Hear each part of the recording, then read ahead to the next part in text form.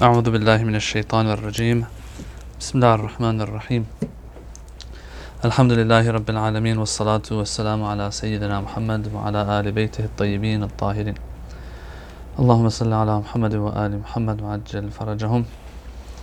Assalamu alaikum wa rahmatullah.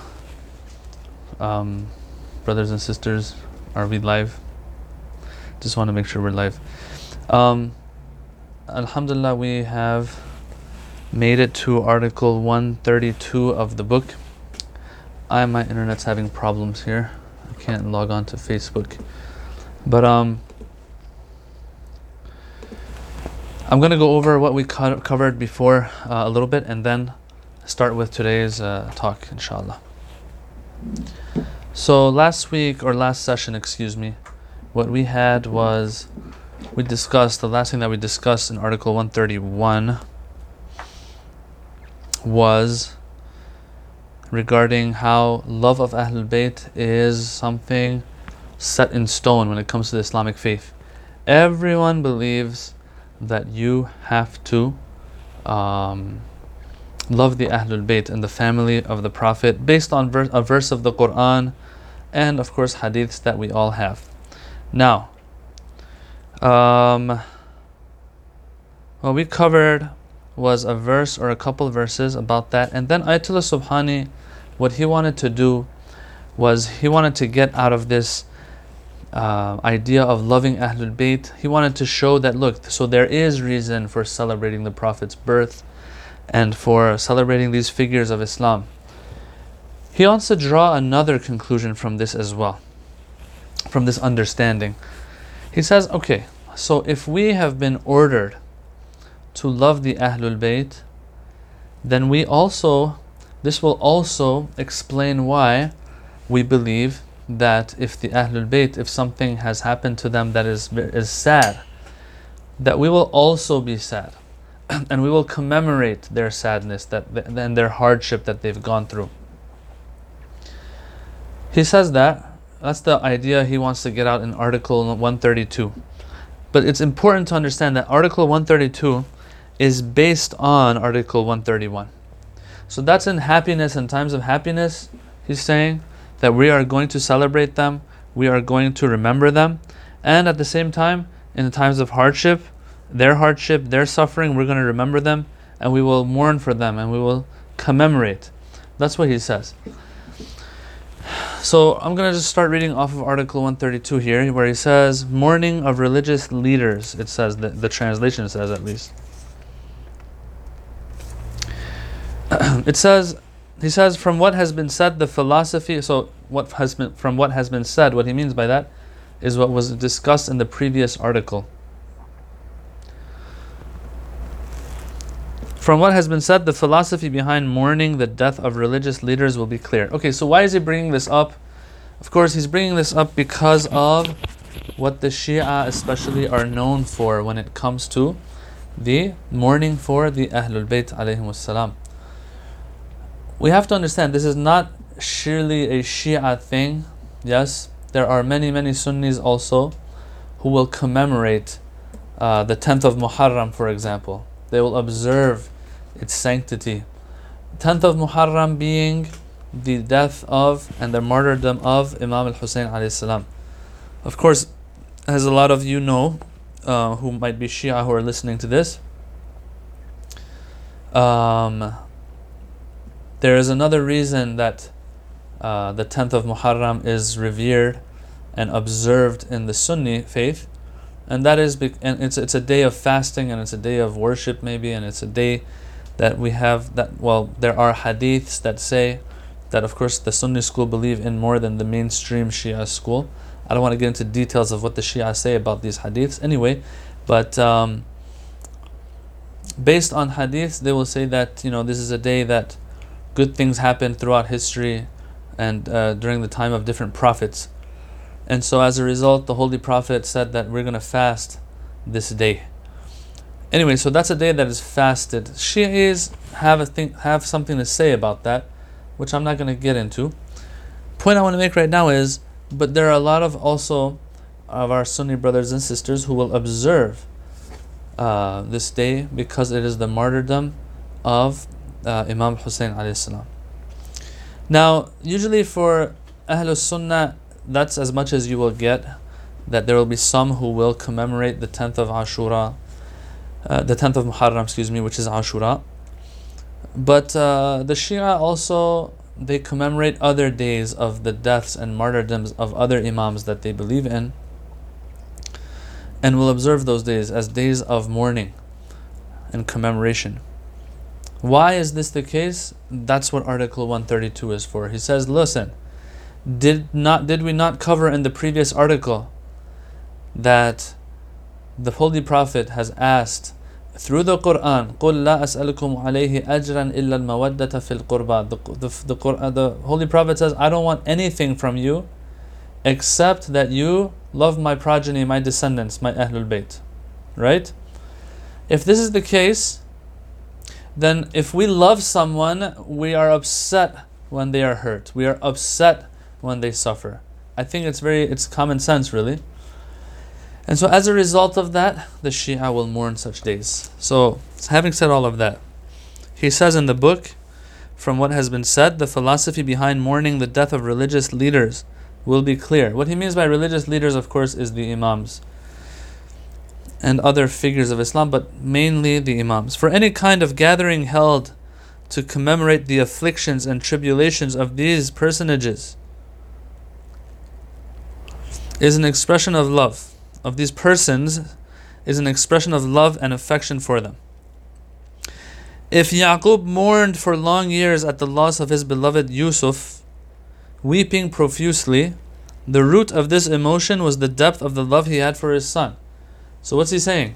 He's saying if you love, you will weep when you remember hardship and tribulation of somebody that you love. It's very simple, I think. In this light, one can more readily understand why those who bear love for the family of the Prophet should weep and shed tears on the days of commemorating their death. They are but following the example of Prophet Yaqub alayhi salam.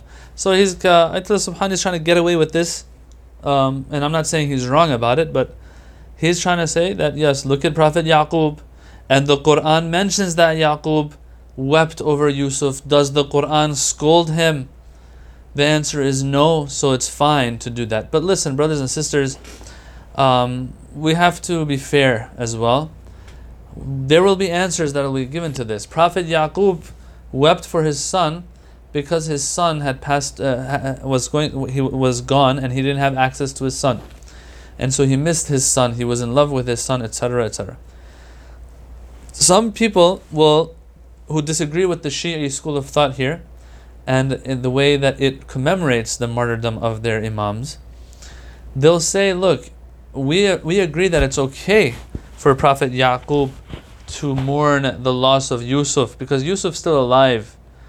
But you Shi'is, what you do is you're mourning after 1400 years, 1200 years, 1300 years that your Imams have passed away. Where do we have that in the Quran? How is that justified? So on and so forth. The answer that the Shia will give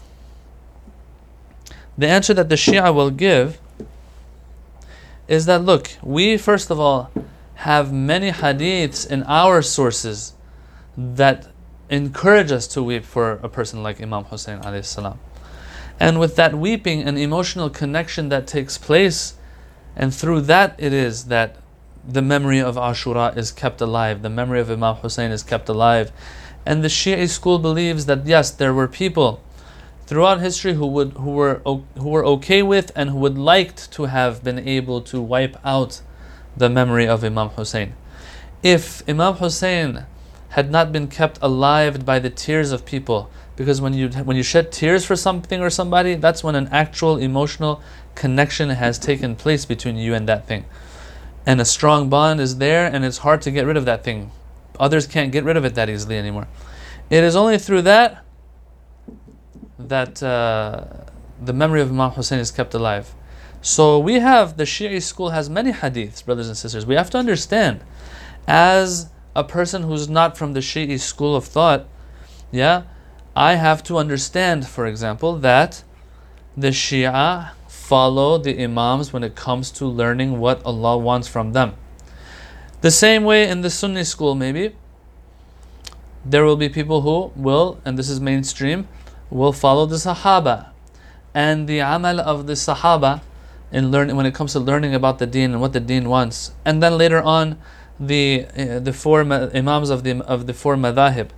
Alright, so a person who understands that, okay, the Shia, they follow what Ja'far al-Sadiq alayhi salam says, what Muhammad al-Baqir alayhi salam says, then they should accept at least that, okay, these people aren't acting upon whim. They are doing it, they have reason for it. They follow whatever they find in their books of what Imam Ja'far al-Sadiq, for example, has said. And there are a ton of hadiths by Imam Ja'far al-Sadiq regarding ziyarah of the Ahlul Bayt, or ziyarah of Imam Hussein, or shedding tears for Imam Hussein, and so on and so forth, and commemorating Ashura, and so on and so forth. So this is something that's not based on nothing. It's based on our sources, what our hadiths tell us from our imams. We have that. Plus, of course, we also believe that the Holy Prophet has spoken about this as well. So it's not something that's just out of the blue. So Ayatollah Subhani here is saying that Prophet Yaqub did that and so on, but there will be an answer that's given, and we have to be fair here. The answer that's given is, okay, Yaqub's situation is a little different than what you Shia do today. And the answer that should be given, in my opinion, a stronger answer, is that, look, each madhab, whether it's Hanbali, whether it's Shafi'i, whether it's Hanafi, whether it's Maliki, whether it's Ja'fari, they go to a certain imam or imams to get their deen from them. Okay? And so the Shia are getting it for Ja'far al-Sadiq alayhi salam. Very simple. And Imam Ja'far al-Sadiq says, I want you to commemorate these things for as long as you're alive. And it's highly encouraged. So that's, I think, is a better way of putting it. But I think what Ayatollah Subhani here is trying to do, brothers and sisters, is to try to find Quranic proof for this, not just hadiths that the Shia have. That's why he doesn't go there. He just keeps it to the Quran. But as I said, I think this argument of Prophet Yaqub doesn't do the job completely, although it kind of helps, because there might be some people who might say, don't even mourn when the person is still alive and is going through hardship and tribulation. Come on. This is the Prophet Yaqub, and this is the Quran saying that it's perfectly fine, and the Quran doesn't call out Prophet Yaqub for that. And trust me, the Quran does call you out if you mess up, even if you're a prophet. Yeah? For example, in the story of Prophet Adam, it says Prophet Adam forgot the covenant that he had with us.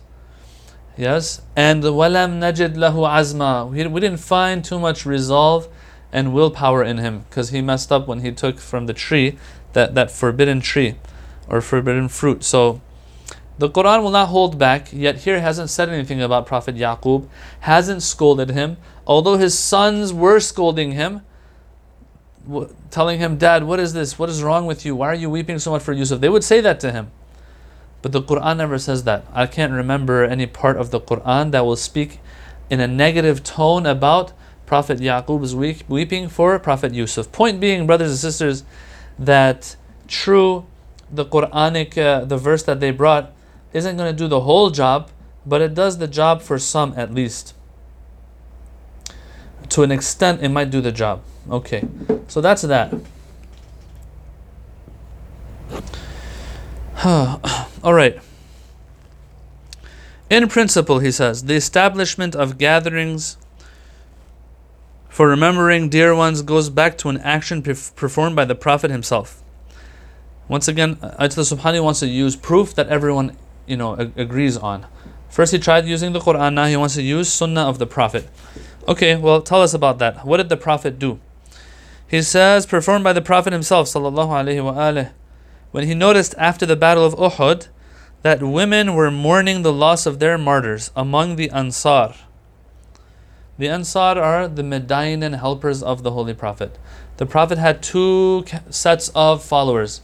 Those who followed him in Mecca and went with him and migrated with him to Medina, or stayed in Mecca because they couldn't migrate. Nonetheless, they were Meccan. Those are called the Muhajirin, the migrants, the ones who migrated. And then you had the Ansar. The Ansar are the ones who were in Medina, who embraced Islam later, embraced the Prophet, gave him a place to be, and took care of him and protected him. Both were very high groups of people, the Meccans and the Medinans of the followers of the Prophet, the Muhajirin and Ansar. So here it says, when the Prophet noticed after the Battle of Uhud that women were mourning the loss of their martyrs among the Ansar. Alright, Battle of Uhud. In the Battle of Uhud, Muslimin got killed and became shaheed. And so the Ansar, the women of the Ansar, were weeping over the shuhada of Ansar. He fell to thinking of the loss of his magnanimous uncle and said, but nobody is weeping for Hamza, Sayyid al-Shuhada. So the Prophet, he notices that the Ansar, because their families are all there, they haven't migrated from another land. So the families are all there, the women are all there, and so they can weep for the ones that they've lost of their family members. But there were some of those who had migrated from Mecca, like Hamza, the uncle of the Holy Prophet, who no one was weeping for because they didn't have any relatives in Medina. So here the Prophet, it kind of hurts him to see that no one is weeping for Hamza, Sayyid al-Shuhada. And so what happens is, the Prophet says, no one's weeping for Sayyid al-Shuhada. Alright. What happens here is, when the companions of the Prophet sensed that the Prophet's wish was for his uncle to be mourned, they instructed their wives to organize a session of mourning for him, for Hamza Sayyid al-Shuhada. Now, of course, Ayatollah Subhani here will give references for this claim, as he should. Let me pull it up real quick. This is in, he says, one is in Miqrizi, Imta'ul Asma', another one, and the Sirah of Ibn Hisham as well, he says it's there. Alright, so these are some books that have mentioned this story. Anyway,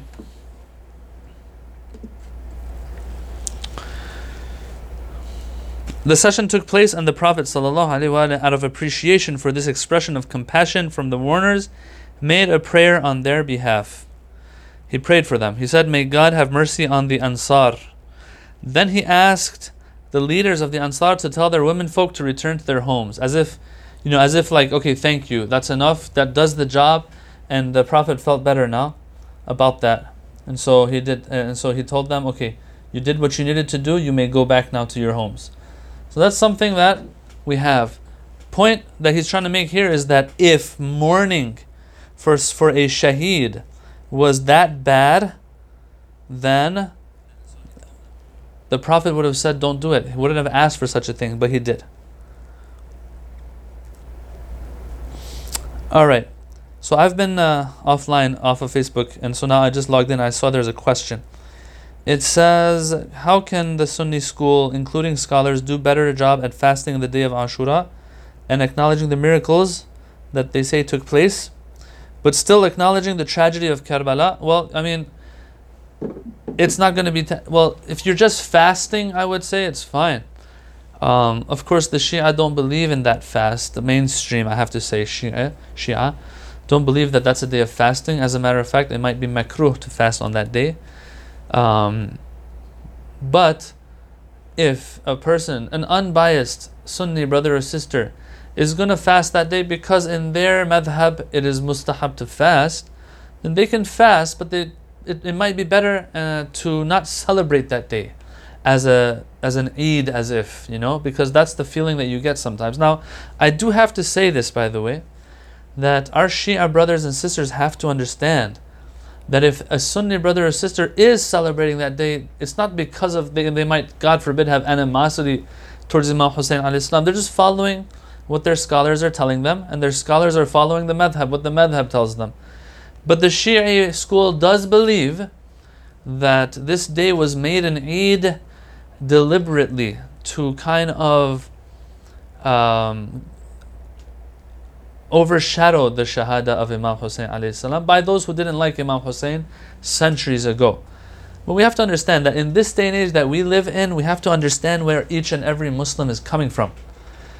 One is coming from one school of thought, another one's coming from another school of thought. Come on, they're not mujtahids. They're going to follow whatever the scholars are telling them. And the scholars aren't like huge muftis that know everything that they're talking about. They're going to also follow the muftis, the grand muftis, whoever they are. Just like the Shi'is follow their maraja. And so this idea I've noticed here and there that this person is fasting and celebrating, because he has problems with Imam Hussein alayhi salam. No, it's not the case. I have to disagree. But at the same time, if I would, as a word of, just humble advice to our Sunni brothers and sisters out there who care about, unity and their fellow Muslim brothers and sisters of the Shi'i school, that if you're going to fast that day, you fast that day, but let's not make it a day too much of celebration. This is, in the Shi'i school, this is the saddest day of the year. Ashura is the saddest day of the year because the holiest of bloods was spilled on that day. Yes? Well, somehow, brothers and sisters, we have to get along. We have to understand each other. Both Shia and Sunnah, and which are all brothers and sisters at the end of the day. Anyway, let's go back. It says, in addition, mourning for those martyred in the path of God has a philosophical underpinning. There's a reason for it as well. So he's saying, look, we have hadith for it, we have stories for it, we have verses that talk about Yaqub, and so on and so forth. True.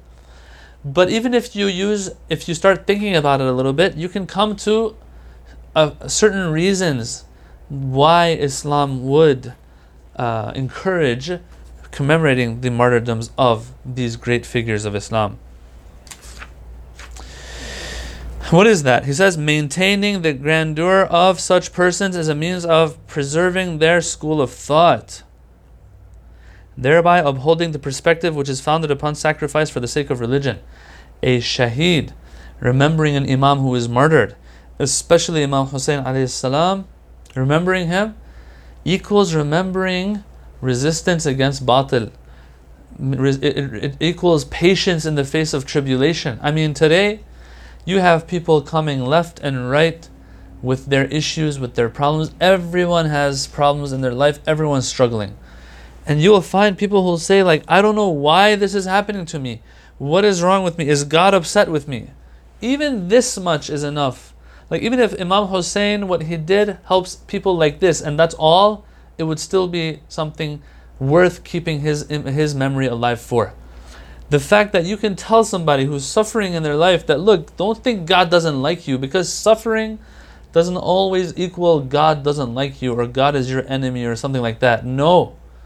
If suffering equaled God has a problem with you, that means God had the most of a problem and issue with who? With Imam Hussein himself, because Imam Hussein went through the most suffering and trials.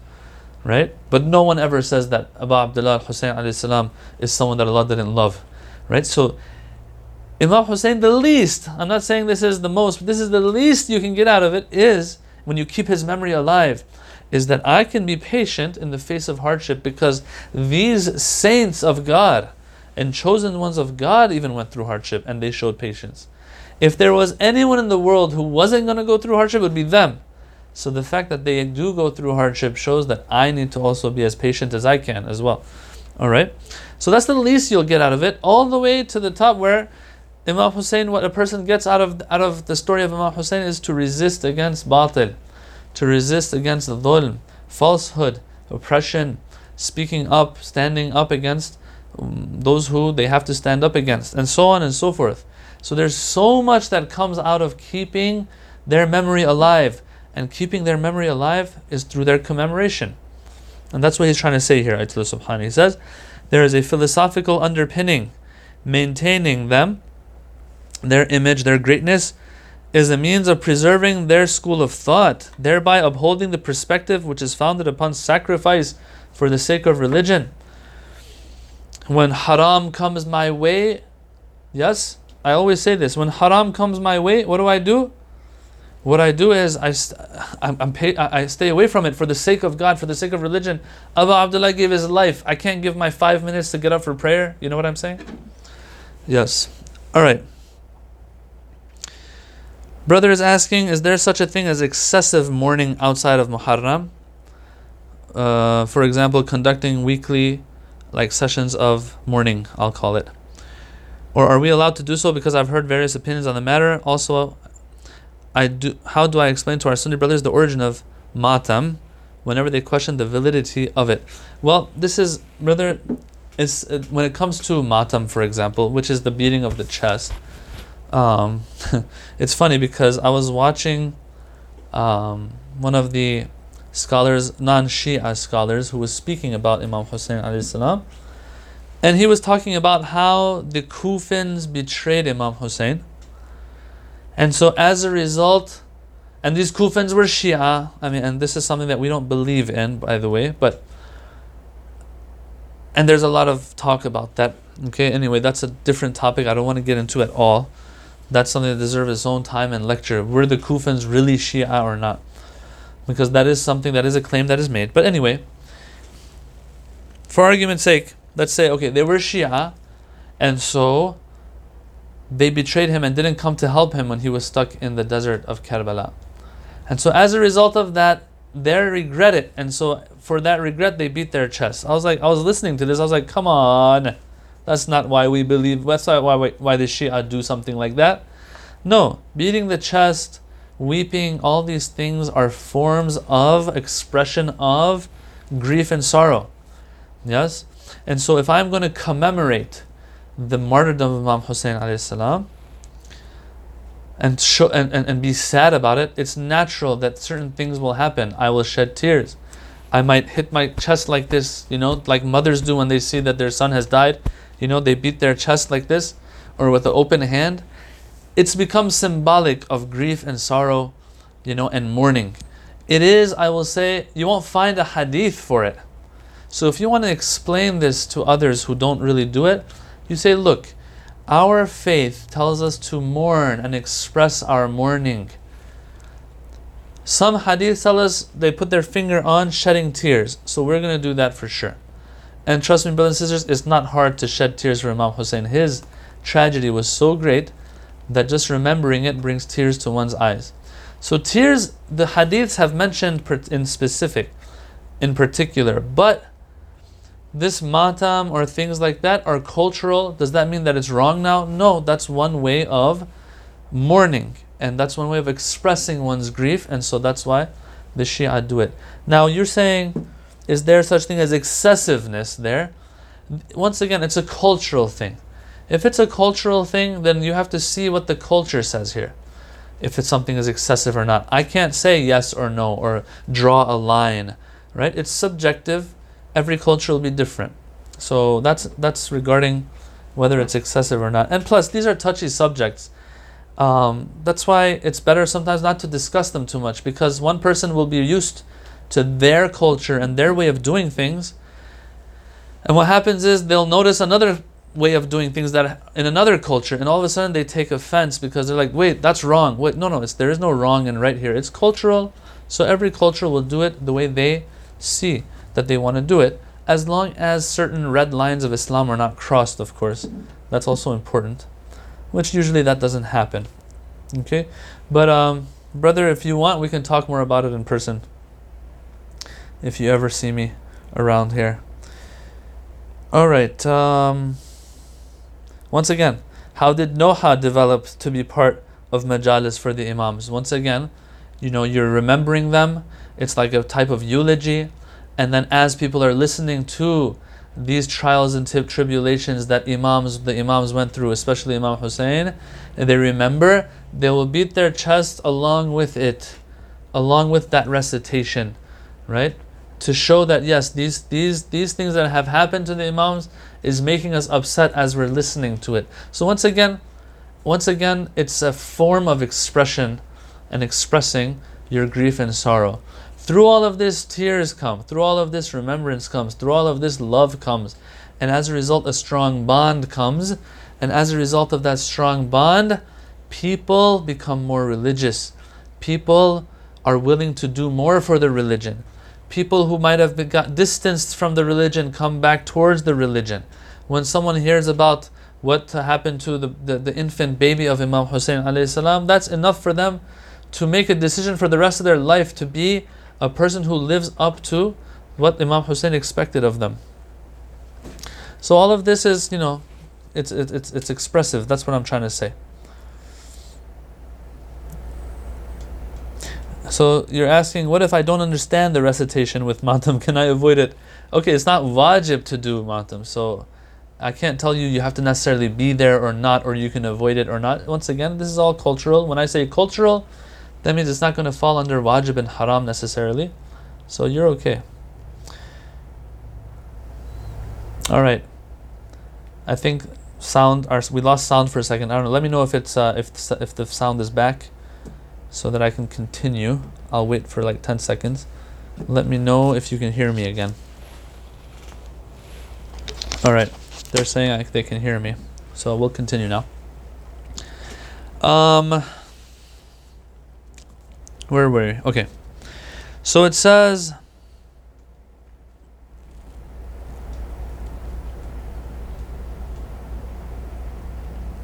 the logic of this perspective, or excuse me, let me go back a little bit. Are we good? All right. So let's go back a little bit.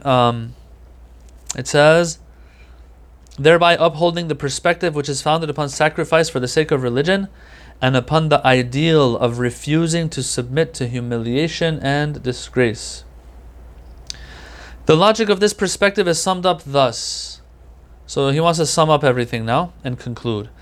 A red death is better than a humiliating life. Of course, this is coming from Imam Hussein, that I would rather die than live a life of humiliation under a tyrant like Yazid, right? So a red death, meaning a death that ends with someone's blood being shed, but standing for what's right, is better than a humiliating life. In every gathering of Ashura, the 10th day of the month of Muharram, commemorating the martyrdom of Imam Hussein, this logic is revived, and entire nations have learnt and continue to learn a great lesson from his supreme act of self-sacrifice. As I said, every person will take away from this story of Karbala whatever they feel they can take.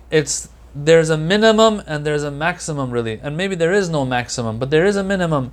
As I said, that a person will kind of like come to themselves and be like, okay, if Imam Hussein, this beloved, chosen friend of God, went through all of that, then maybe if I'm having struggles in my life, I shouldn't think that God is angry of me, or God wants to punish me, or something like that. No.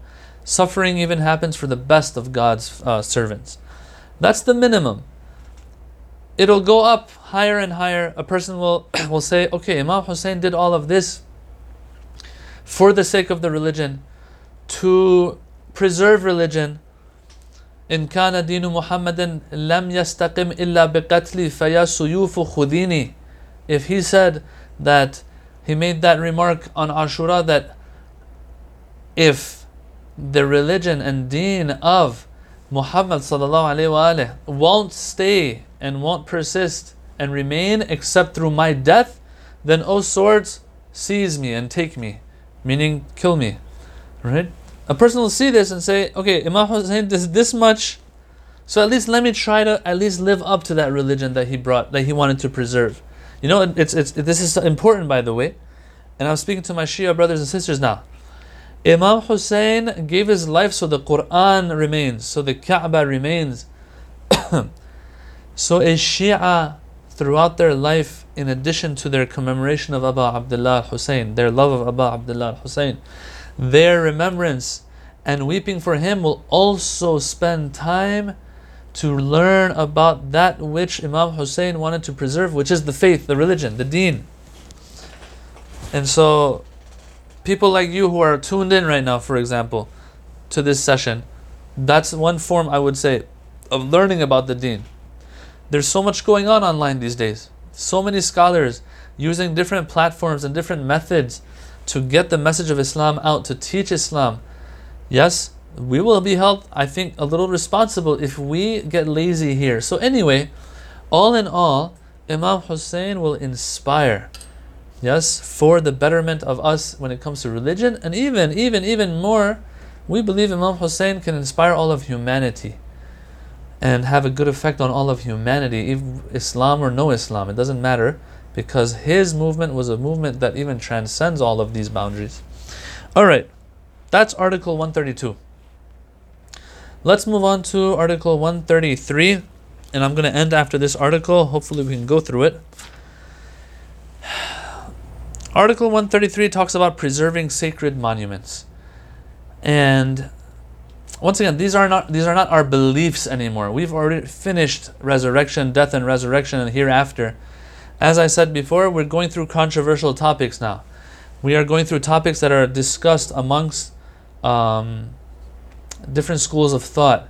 One of those is preserving sacred monuments. So for example, those of you who've been to Mecca, Medina, you will notice that the tour guides, those speakers or sheikhs or whoever it is that is guiding the group and the caravan, sometimes will say, yes, over here on your right, there was a home of one of, I don't know, the companions or wives of the Holy Prophet, but now it has been demolished.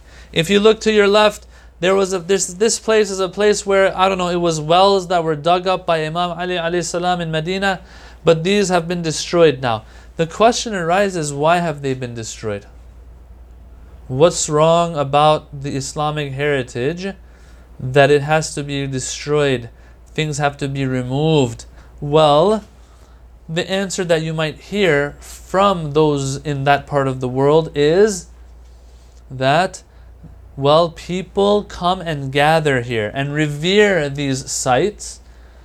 And the reverence of these sites is not something that was practiced by the companions of Rasulullah sallallahu alaihi wasallam. So this might be a form of bid'ah, an innovation, and might lead to shirk.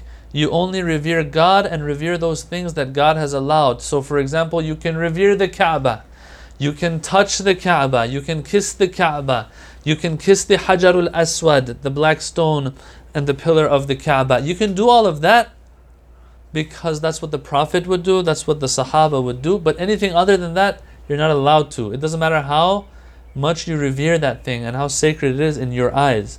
So for example, when you're doing tawaf around the Kaaba, you will notice that there are people there who will stop you from, for example, touching, kissing the place, the Maqam Ibrahim, where Prophet Ibrahim set his foot to build and rebuild the Kaaba. No, you're not allowed to do that. You can't. I've seen even people like trying to look in that glass to see what it is, and they are scolded for that, and they are pushed away from that so that they don't commit, I don't know if it's shirk or whatever they want to call it.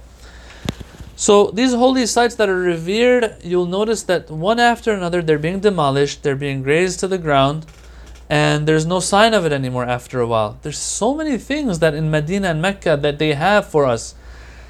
And when you see it, you remember the history of the Prophet, but now it's no longer there. So that's what this article is for. He wants to talk a little bit about this issue, this matter at hand. And it's crazy because when you go and you look and you read into history, maybe 150, 200 years ago, when you read of these ulama, of the Shi'i school, for example, and Sunni school of thought, how they were worried when the Wahhabi school took over Mecca and Medina and started, doing what it was doing there, getting rid of graves or, monuments on graves and getting rid of the heritage there. You can read the writings back then of scholars writing to each other, worried that what's going on in the Haramain Ash-Sharifain, those two noble shrines of God in Mecca and Medina. They were voicing their concern because they could see that the future didn't look too good with what was going on. Anyway, let's read a little bit.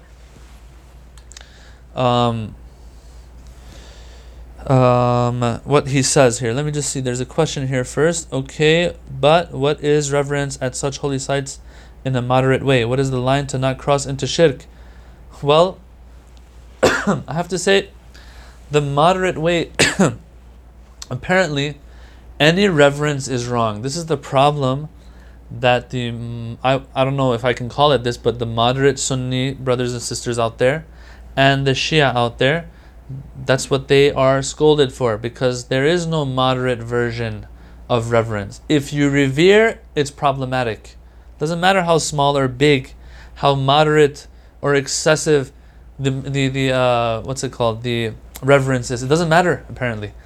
If you revere, it's wrong. It's problematic. Why? Because the Prophet, there is not a specific hadith about it. There is not a specific account of Sahaba doing that, right? So I've spoken about this before. There are people who want to climb the Mount of Hira to see the worshipping place of the Holy Prophet. What's wrong with that? And pray 2 rakat salat there. Yet this is because it's something that the Prophet didn't do or encourage, or the Sahaba didn't do, then no, you're not allowed to do it either. So if there was a moderate way, I think a lot of people would do it the moderate way, but there is no moderate way because any reverence apparently is problematic. This is how I understand it, this is how I see it, and I've seen it firsthand there as well. As you all know probably, I don't like to speak on behalf of others, and I will say it right now, I might be wrong. Right? But this is how I've seen it. This is what you see on the ground, and this is what you see on YouTube and other places when they're talking about these things. You will find that, and even on the walls, it's been spray painted there. That these are acts that the Sahaba wouldn't do, so you're not allowed to do them. Where are you getting this from? I just want to go see where the Prophet prayed to his Lord. That will motivate me to be a better Muslim. Yeah, so that's how I see it, sister. I don't know if there is a moderate way in their eyes. And so to get in the way of this quote unquote bid'ah or quote unquote shirk or whatever it is that they call it, they will just demolish the whole thing. Yes, and that's what you're seeing in this day and age, unfortunately.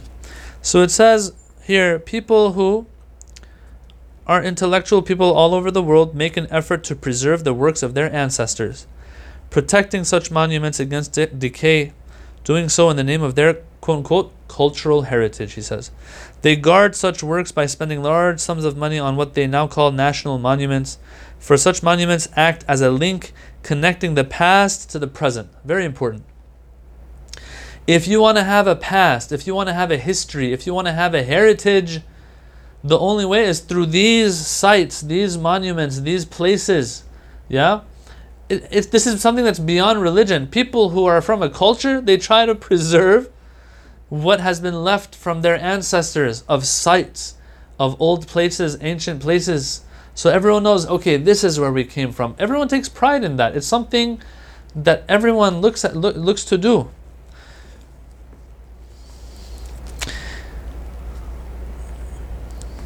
When such ancient monuments pertain to the prophets and saints, they have an influence over and above that of simply reminding people of their past. They also enhance faith and orientation towards these great individuals. So, in a secular society, right, let's say, they want to preserve their heritage. Why? Because their children and generations to come will know what their roots were. Ayatollah Subhani here, he says, in addition to this, if you want to talk about religious sites, not only will you remember what your roots are, it will affect and impact the religiosity of people as well when those sites are still intact. If I can see the home of the Holy Prophet, for example, if I can see the well that Imam Ali dug, for example, and I think to myself, this is where Imam Ali was, it just brings a sense of reality to me. Before I see it, I'm always hearing the stories, it might seem like a dream for me. But when you actually go to these places, you see, this is where my Imam is buried. Things like that. It has a whole different impact. And this is why I think that our Imams didn't just say remember the Imams. They said go and do their ziyarah. Go visit their graves. Go to other holy sites and so on and so forth. So he's making a very good point here. He says, when such ancient monuments pertain to the prophets and saints, they're not just secular, in a secular society. When it has to do with the prophets and Imams, they have an influence over and above that of simply reminding people of their past. They also enhance faith and orientation towards these great individuals. Were such monuments not to exist, the spirit of doubt and skepticism would, after some time, afflict the followers of these people associated with the monuments, causing them possibly to begin to question even the principles of the faith. Yes, I agree with him. I agree with him here that it has an effect on people's religiosity, whether they like it, whether we like it or not. Keeping these things intact plays a major role in people sticking to the faith. This might be said to be a contributory factor to the decline of religious orientation in the West. Now here he's making a claim. Whether I agree or disagree with him is a different story, but he says in the West we find this. How? He says today the very historical existence of Jesus is even being disputed by some skeptics.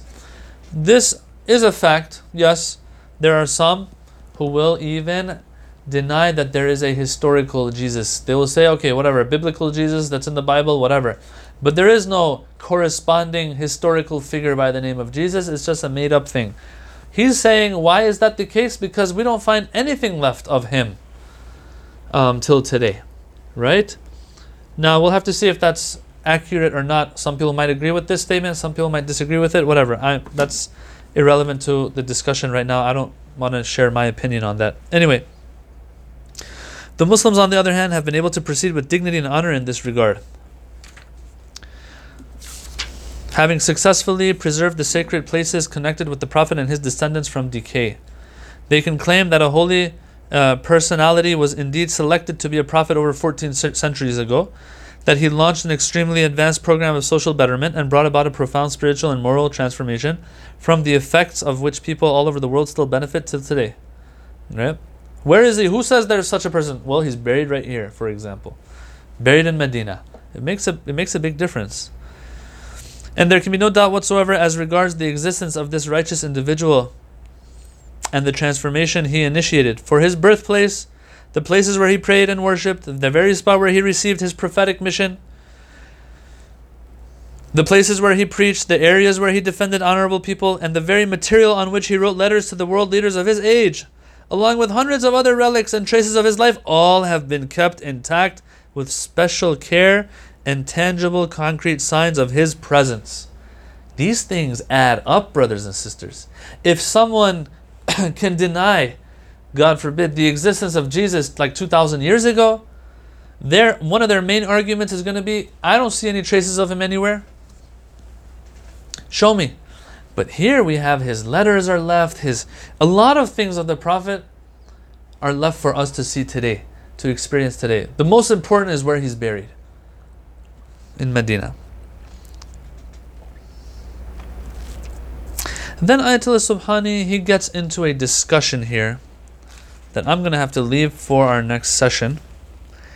He wants to prove through the Quran now that it is something that you have to do and observe to preserve these sites. He wants to use a verse of the Quran, the verse that says, فِي بُيُوتٍ أَذِنَ اللَّهِ أَن تُرْفَعَ وَيُذْكَرَ فِيهَا اسْمُهُ يُسَبِّحُ لَهُ فِيهَا بِالْغُدُوِّ وَالْآصَالِ رِجَالٌ لَا تُلْهِيهِمْ تِجَارَةٌ وَلَا بَيْعٌ عَنْ ذِكْرِ اللَّهِ, until the end of the verse, Surah Nur, verses 36 and 37. Right? He wants to use that, inshallah. We'll cover that in our next session. We have after this article ends, we have article 134, which has to do with visiting graves, and 135, which has to do with ghulu and exaggeration of the status of certain figures of Islam. And we'll be done with this chapter of controversial topics regarding the Shia faith. He covered a good 10, 12 of them, and I think, it was good. Once that's done, I'm going to finish this whole series probably, because after article 130, 5, the next 15 articles till article 150, where the book ends, have to do with hadith, transmission, what ijtihad is, and all of that. I feel that is not directly connected to and related to our faith and our belief system. When I say faith, I mean our beliefs. And so it's not an aqidah issue, it's just extra stuff that he's brought here. So I will end after next session. Our next session is in 2 weeks. Once that session is over, we're going to close this book, and that session might go longer than an hour, just letting you know. Once that's over, I will take a break from Mizan Live in April, and inshallah Ramadan will come, and we'll see if we're doing anything in Ramadan. And inshallah after Ramadan, there's a good chance that I will either continue the book, if I feel that no, it's good to continue it. If not, maybe start with a new book. But those of you who are following our social media pages and everything, you will be updated. Just look out for keep an eye out for the flyers, either on Instagram or Facebook. So before I end, let me just see There's two more questions here. Do current Ayatollahs share this same view of having to preserve the sites? Yes. It's very important, sister. They do share that, and they're very serious about it as well. And also other issues of transgender and things like that. These don't have to do with our beliefs, so these won't be discussed either. Transgender issues and stuff like that. So, no. The name of the book, sister is asking. Let me just say it one more time. Doctrines of Shi'i Faith by Ayatollah Sheikh Ja'far As-Subhani. There's also a PDF online, I've heard. Maybe you want to message the Mizan Facebook page. I think they're brothers who would know where to find that PDF, or there's links to it that they can share. Maybe, I don't know. If you want the digital version, but I think that it's on Amazon as well, if I'm not mistaken. Okay, so with that, we're going to end. Next session is 2 weeks from now, inshallah, where we are going to try our best to finish this book, inshallah. Thank you for tuning in and staying till the end. Keep us in your du'as till our next session. Wassalamu alaikum wa rahmatullahi wa barakatuh.